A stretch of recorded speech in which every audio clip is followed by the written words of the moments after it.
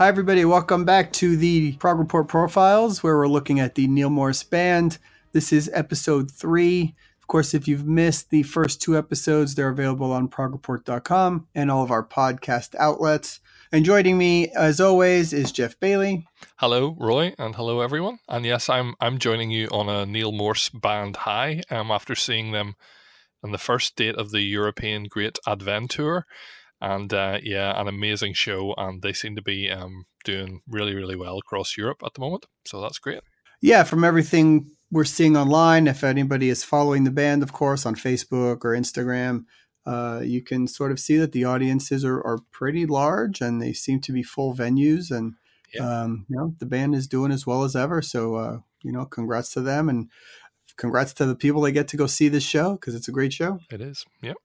So when we last left off after episode 2, Neal Morse had the auditions for the Chance of a Lifetime, which were the auditions held on YouTube, where he found Bill Hubauer and Eric Gillette and Adson Sodre.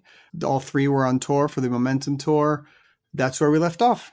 So we're at about 2012, where the band was on hiatus after the tour, and Randy, George, Mike Portnoy, and Neal Morse got together and put out a second covers album, this time called Cover to Cover, but with the number 2 in the middle being the second one. The first one, of course, was released back in 2006 and had a whole bunch of great versions of covers that they did. On this one, the second one, they covered things from The Police to Styx to Steely Dan, a whole bunch of things like that. But one of the standout covers from it that actually came from the Lifeline sessions was an odd cover called Crazy Horses, which was a song done by the Osmonds, where Mike Portnoy sang, and completely unexpected. And probably most people that listen to prog never even knew that song existed. I certainly didn't. And I thought of the Osmonds as being completely different than that. But this is a total heavy metal song where Portnoy goes off and it fits his voice perfectly. And it's a lot of fun. So we thought, why not give him a chance to have this moment in the spotlight vocally here on the podcast. And we're going to go with Crazy Horses. And with Paul Gilbert guesting on guitar as well. So they're Yellow Matter Custard bandmate.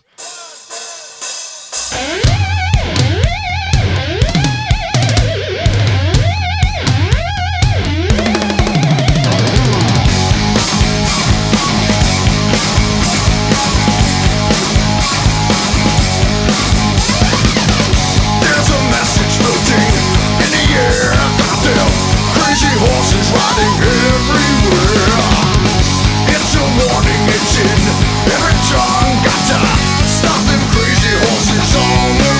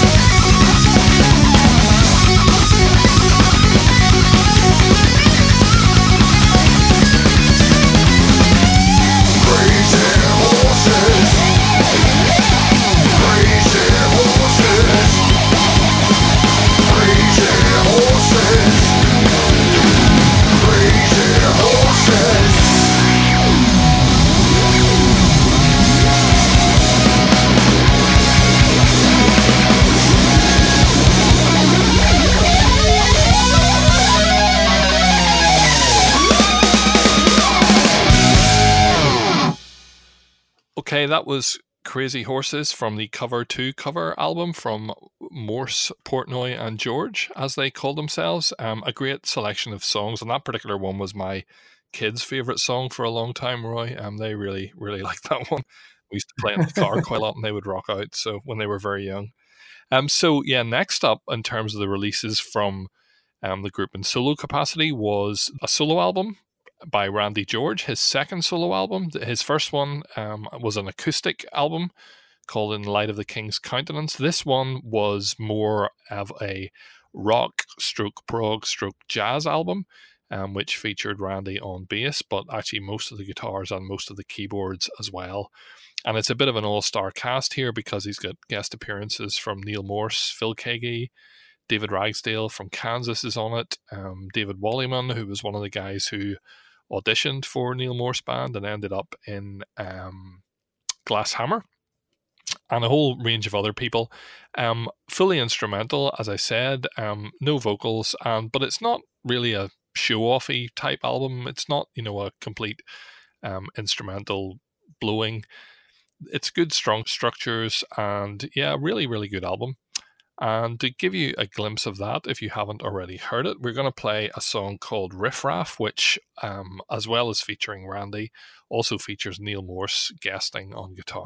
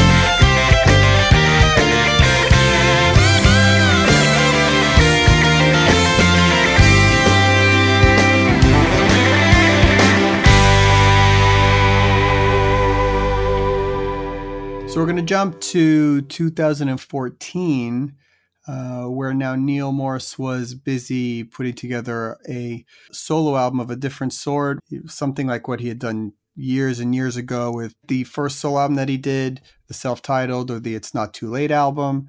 A little bit more singer-songwriter and the Jackson Browne kind of vibe, called Songs from November, which, a great selection of tracks, really mellow, very stripped down, but features some great stuff. We're going to play one of the tracks from that called Flowers in the Vase, which also allows Eric Gillette to shine a little bit. And some people weren't aware that he had sung on the Momentum album as well, a little bit on Thoughts Part 5. But here you can absolutely hear, especially now that everybody knows what he sounds like, you can hear how great he sounds on this song. Yeah, fun fact about this album, Roy, is that one of your very favourite Neal Morse Band songs actually originated from these sessions, but wasn't included because it didn't really fit. And you can probably tell when I tell you that it was Agenda. And the original version of Agenda, Neal recorded with Gabe Klein, who produced this album or collaborated with him on the production. And obviously it's kind of not something that would have found its place in this album, but did eventually find its place on the first Neal Morse Band album. Okay, so let's go ahead and play Flowers in the Vase.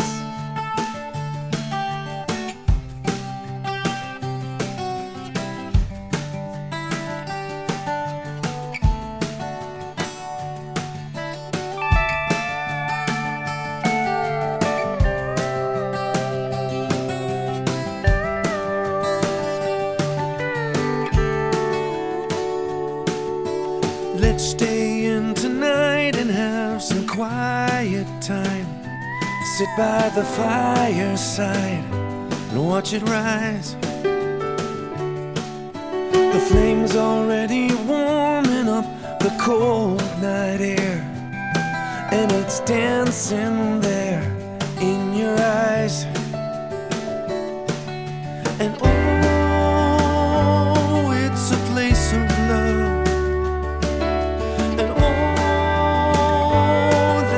Plenty good enough for me. Light up the fireplace, let's slow down the human race. I'll sing you a song I wrote today. Candle scent fills the night, you look so good in firelight. You are my home, my hiding place. And you grace the room like flowers in a vase.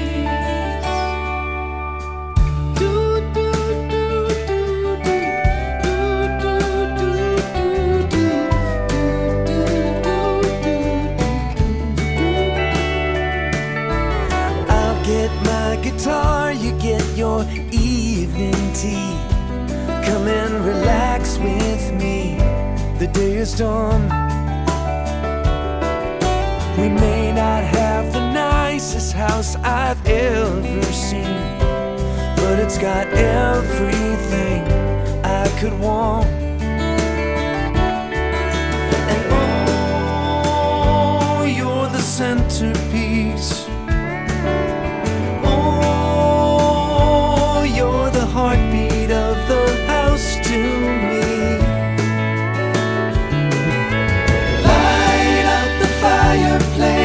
Let's slow down the human race. I'll sing you a song I wrote today.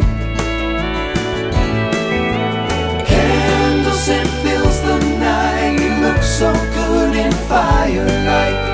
You are my home, my hiding place. And you grace the room like flowers in a vase.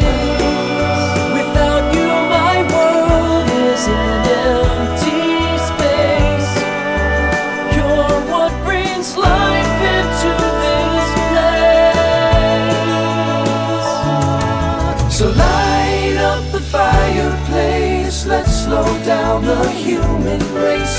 I'll sing you a song I wrote today.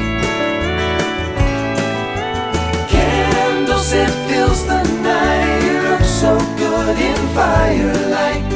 You are my home, my hiding place.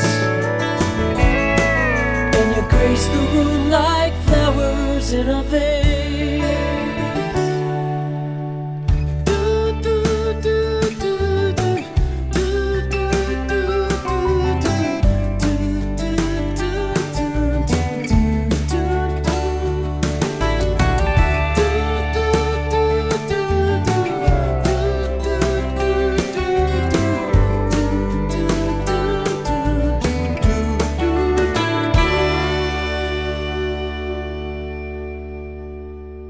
So it always seems that Neal is releasing more than one, two, or three things in any particular year, rather than sometimes spacing them out.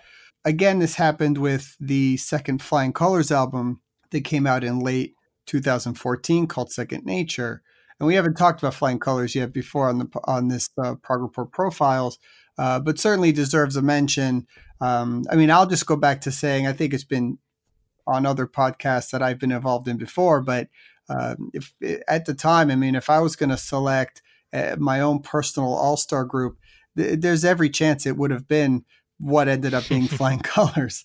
I didn't know who Casey McPherson was at the time, but knowing who he is now, he's one of my favorite singers, and he's an incredible vocalist and songwriter. So,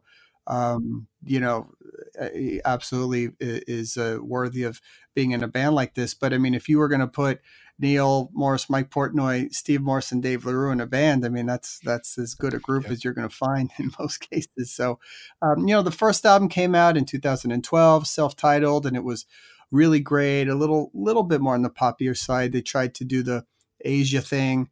The executive producer named Bill Evans, who it was his brainchild to put something like this together. Got it started with Neal, and then that led to Steve Morse and Dave LaRue, who Bill Evans was playing keyboards with at the time, while Steve and Dave were on tour. And then Mike, of course, had the suggestion to reach out to Casey, who he had known from his time in Indochine, and thought that he might be a good fit. So that's how that band sort of got together. The first album was produced by Peter Collins. The second time around, they felt like they didn't need a producer, and they ended up with a much more progressive album, although it has certainly a lot of great pop moments.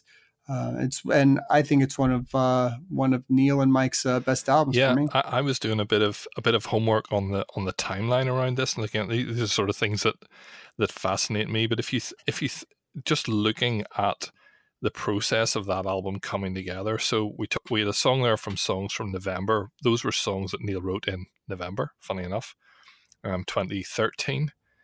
December 2013 then was when Flying Colors initially got together to put together the tracks for this album and the backing tracks.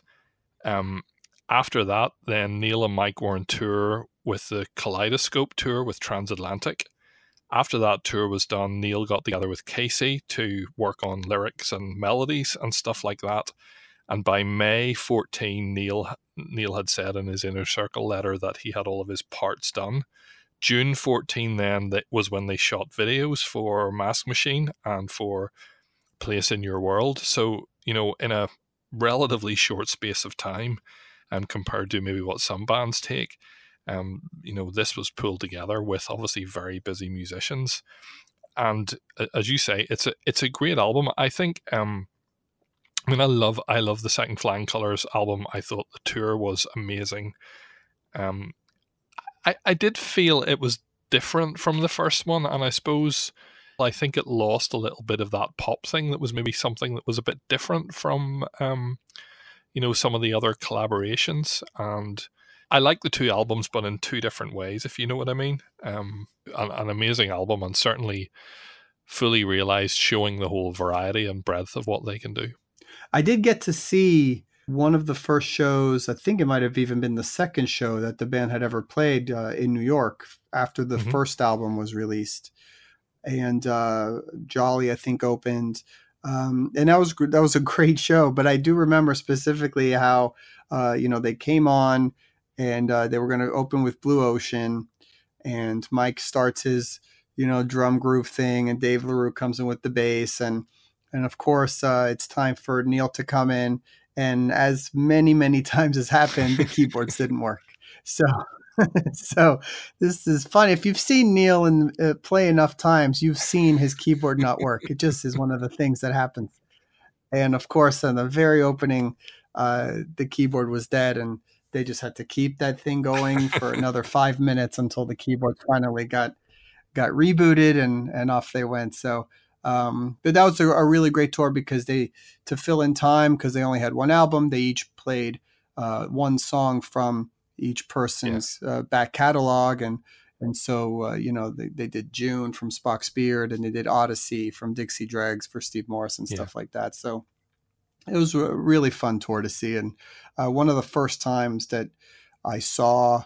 I think it maybe was the second time I'd ever seen Neal play live was that show. So I think we're going to go back and play from the second album. We're going to play A Place in Your World. And what's cool about this track actually is that Neal is actually taking lead on this with Casey doing the sort of pre-chorus part, I think. And then Mike chimes in with the vocal section. So we're going to play A Place in Your World from Flying Colors. But before we do that, let's listen to Neal talk about the band coming together. I believe how it happened was that Bill Evans called me and said, "Hey, Steve's got a hole in his schedule this week.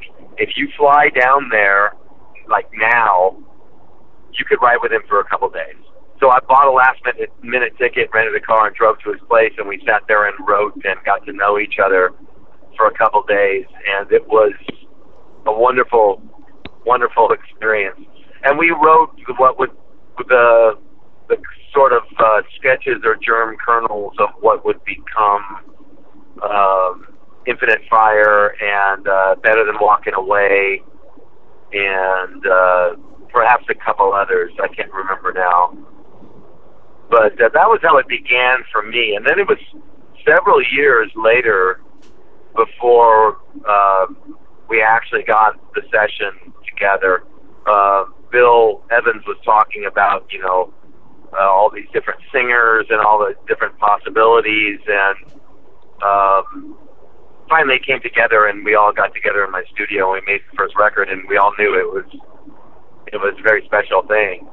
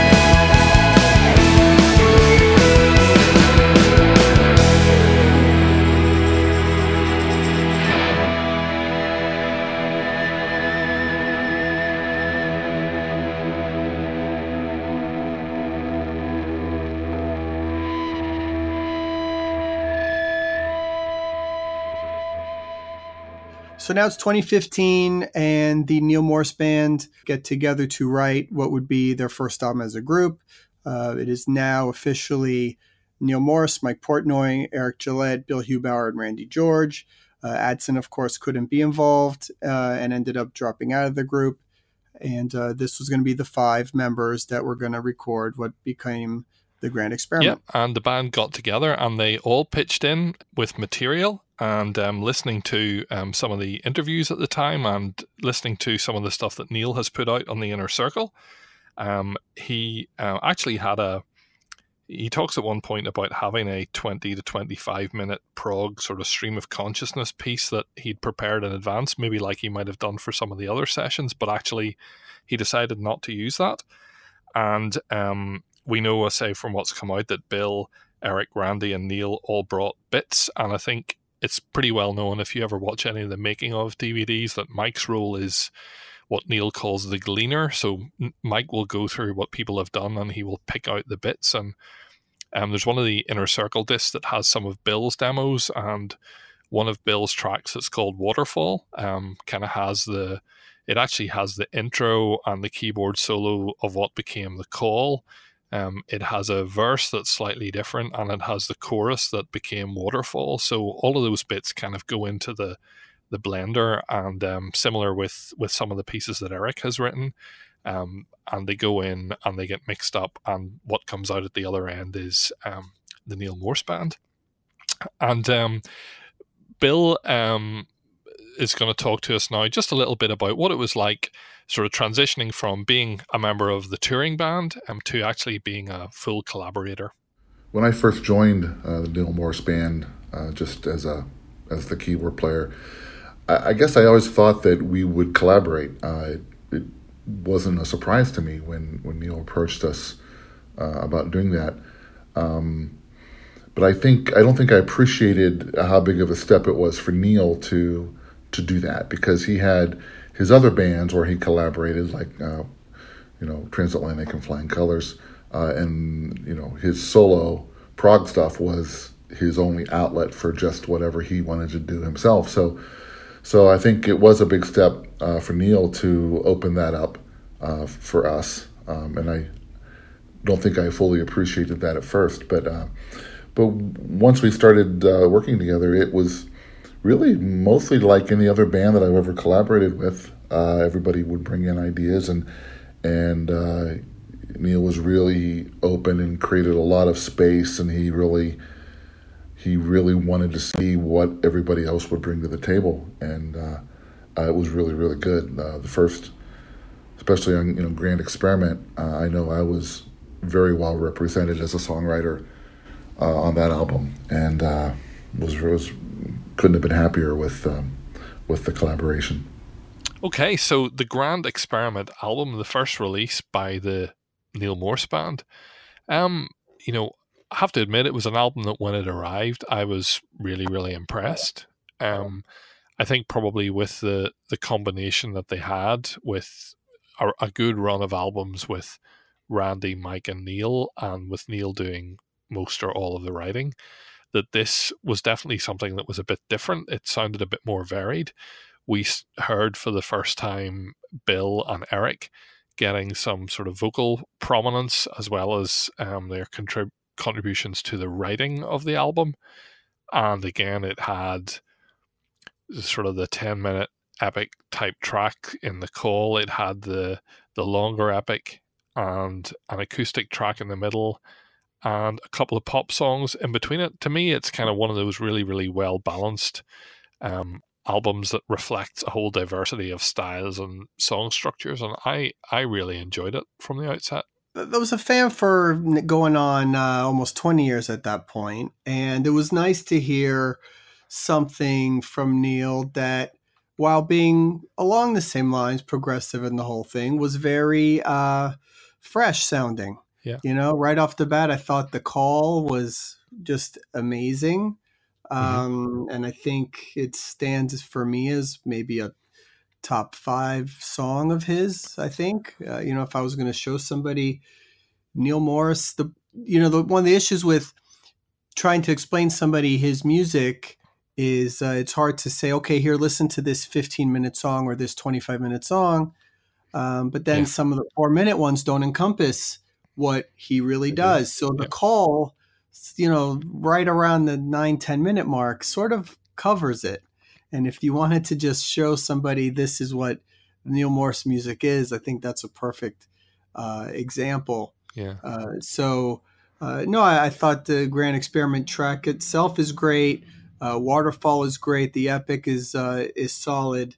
I think it's a fantastic representation, and it gave his music and everything sort of an extra boost, I think. Yeah. And I think it was probably a good timing for something like this. Definitely. I remember saying or writing maybe once about the track The Call and saying how on the tour that followed that album it was the opener, and then on the Similitude of a Dream tour it was the set closer, and it did both of those things really, really well, which if you think, some songs naturally are an opener, some songs naturally are a closer, that was one that managed to encompass it both. And it was good even on the recent tour to hear a little bit of an excerpt of that track slotted into part of what they did.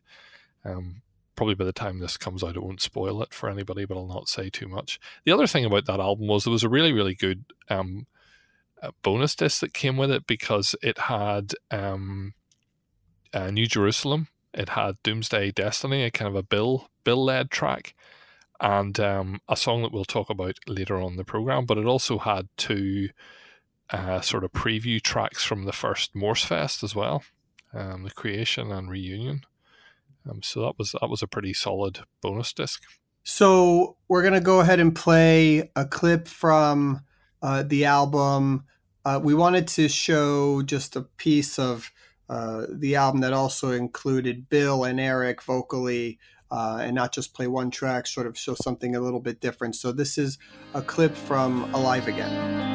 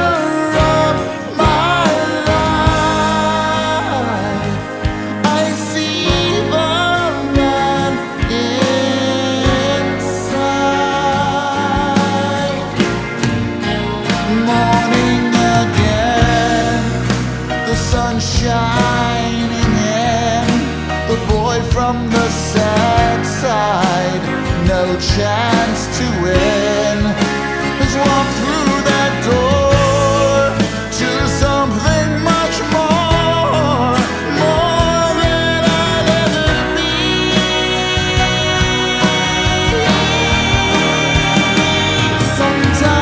Sometimes in the dark night of my soul, from the corner of my life,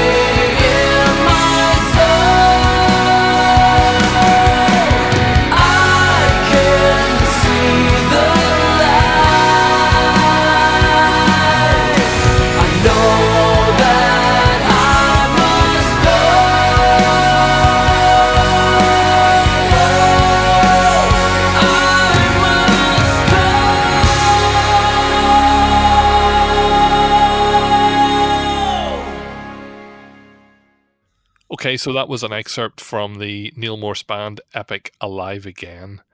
And of course, just before that album came out was the very first Morse Fest in 2014. And really something that laid the groundwork for what has become an annual event. But at that time, it was very much a one-off, with the focus being on playing the Testimony album in full and the One album in full for the very first time. That hadn't been played before. Roy and I, unfortunately, didn't attend the 2014 Morse Fest, although we have both been at all of the subsequent ones. But there's absolutely no doubt from seeing the DVDs and hearing that was a very, very special time. And of course, encores with things like Stranger in Your Soul and Delight with Alan Morse appearing, a real Morse extravaganza, as you would have expected.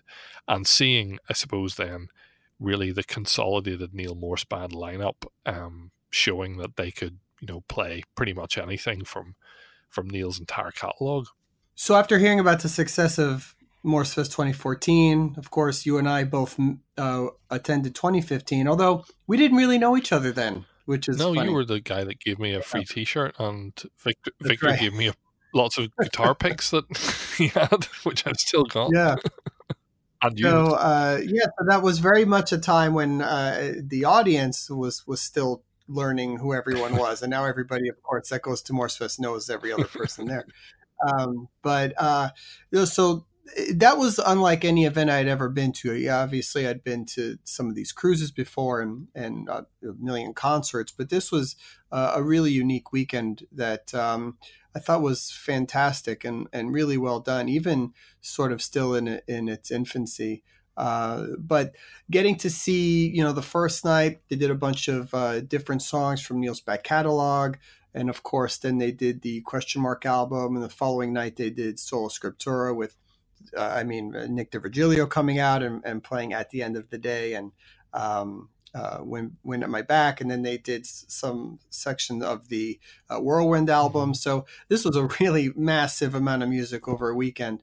But of course, one of the highlights of the first night was, they wanted to play some obscure songs.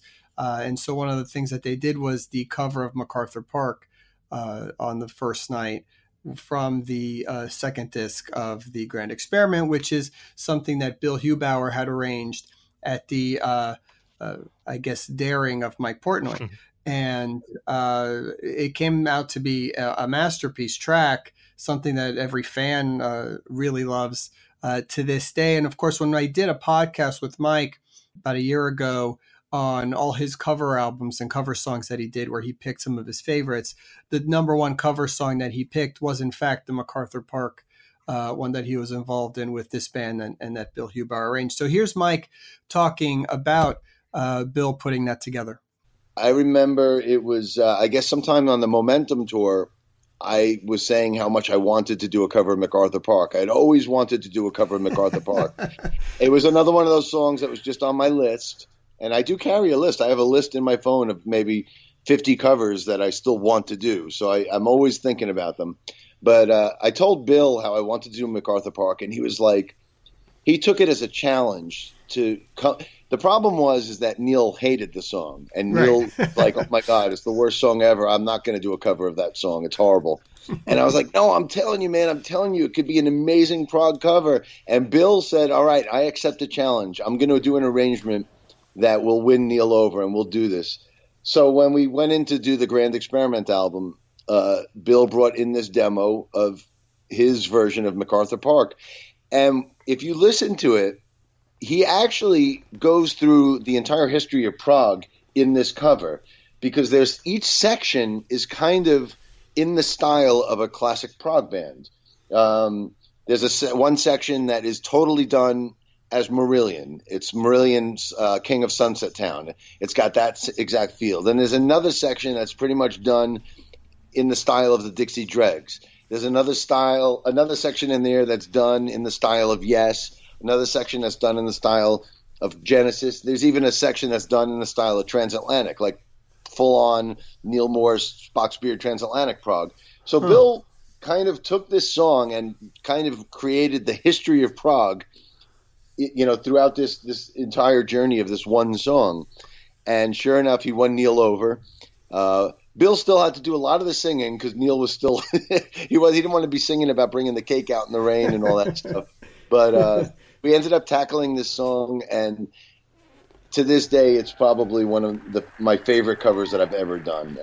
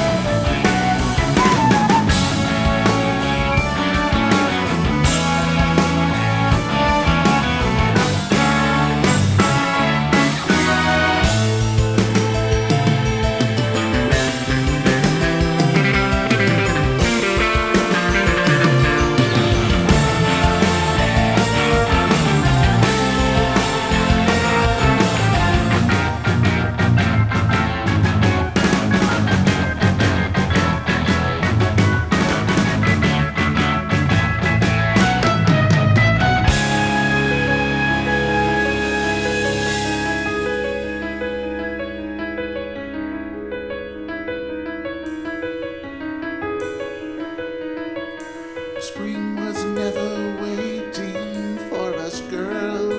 It ran one step ahead as we followed in the dance.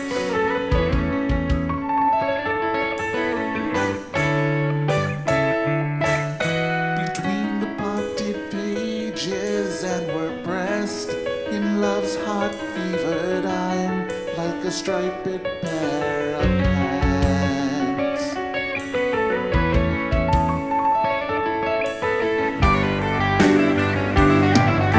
MacArthur Park is melting in the dark, all the sweet green icing flowing down.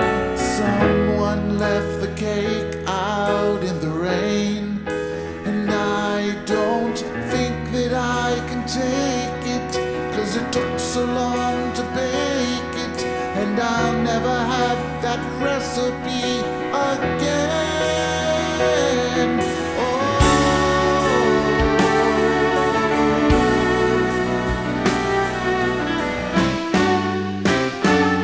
I recall the yellow cotton dress foaming like a wave on the ground around your knees.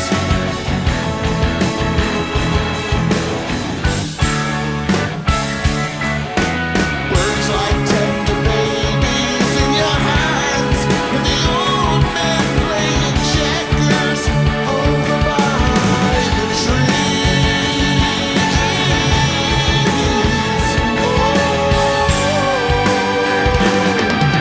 MacArthur Park is melting in the dark, all the sweet green icing flowing down.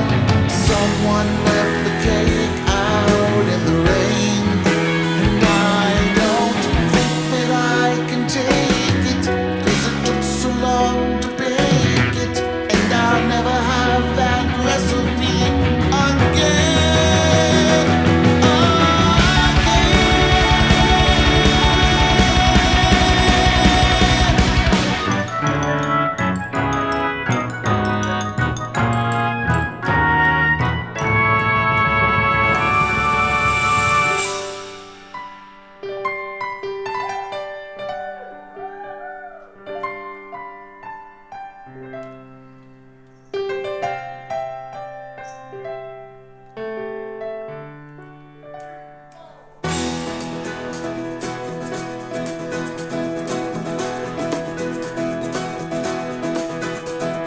There will be another song for me, for I will sing it.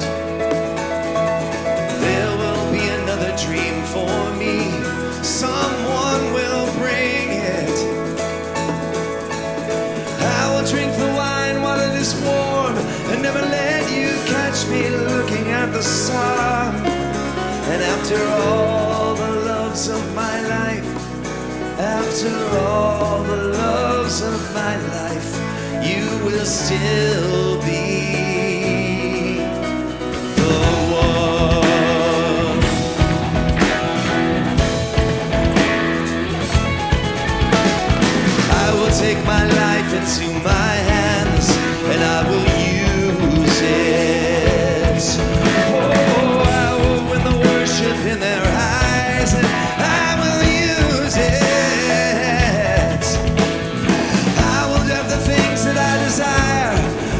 They should flow like rivers through the open sky.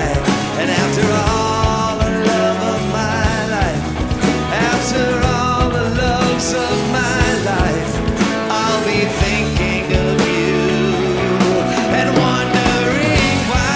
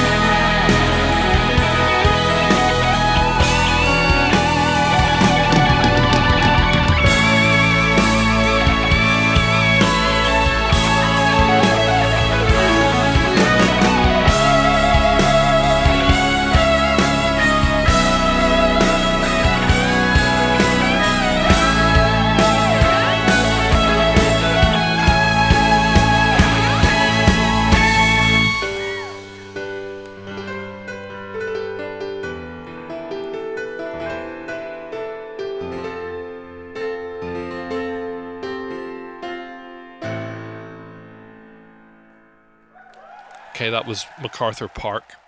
And just listening to that, I mean, it reminds me that we were talking about the Grand Experiment album coming out. You know, we had seen, those of us who follow the band had seen Eric Gillette and Bill Hubar playing with the band, and we knew, I suppose, their instrumental capability.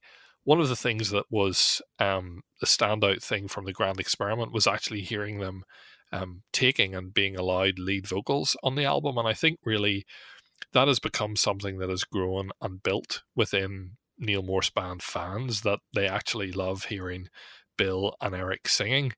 And I think that also then partly led on to Eric Gillette's second solo album, The Great Unknown, which was the next release from the family, if you like. And his first album, Afterthought, had been a mostly instrumental album. There were some vocal songs on it, but they were outweighed in number by the instrumental tracks. This album ended up having a lot more vocal tracks on it. And also, on the first album, Eric had played a lot of the instrumentation himself.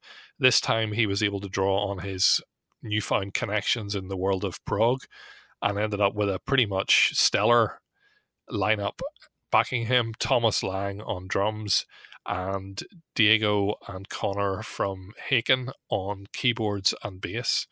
And it really is a very, very tight album, and an album that covers a whole range of things. Again, it ends with a softer piano type song.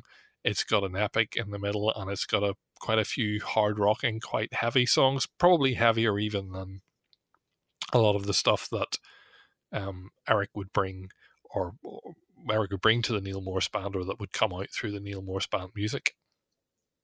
Much of the material drew from his love of bands like Dream Theater, which of course led into him later on working with Mike Portnoy on the Shattered Fortress and all of that material. But you can hear sort of the Dream Theater, John Petrucci influence even more on The Great Unknown than on what he did with the Neal Morse Band. But here's Eric talking about working on this new album and creating this solo album. Really, I just felt like I wanted to do another solo album, and I wanted it to be more, I knew I wanted it to have, I knew I wanted every song to have lyrics and singing, and a little more song structured, not as instrumental as, I mean, there is a lot of instrumental breaks and stuff, but so yeah, I had that kind of idea for a while, and then I think it was about a year ago, more than a year ago now, in May, I sat down and just started trying to write and got really inspired, and I actually wrote Escape, the epic first, and at first I wasn't sure if it was going to be, if I was just going to try to keep that song going and maybe it would be some sort of concept, but I got to about the 18-minute mark and felt it kind of wrapped up, and so that kind of made the decision for me. So it became more of a song-based album, aside from the epic.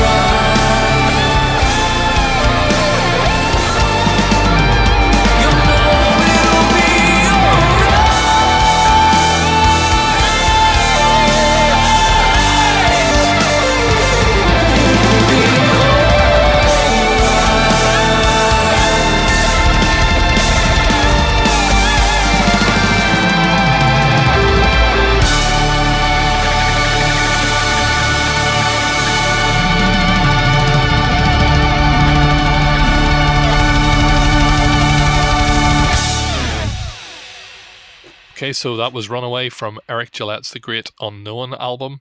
Have you noticed how many things force me to say the word great?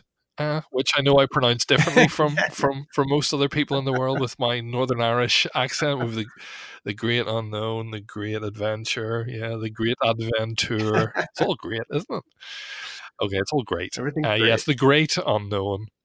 And that track features the great Neal Morse on keyboards, as well as the guys from Haken and Thomas Lang. So that was episode 3. Of course, we have a couple of big albums to get into with episode 4, which will round out our series. So please, if you haven't listened to the other episodes, please go ahead and listen to those. All our other podcasts are there. And we will see you next time.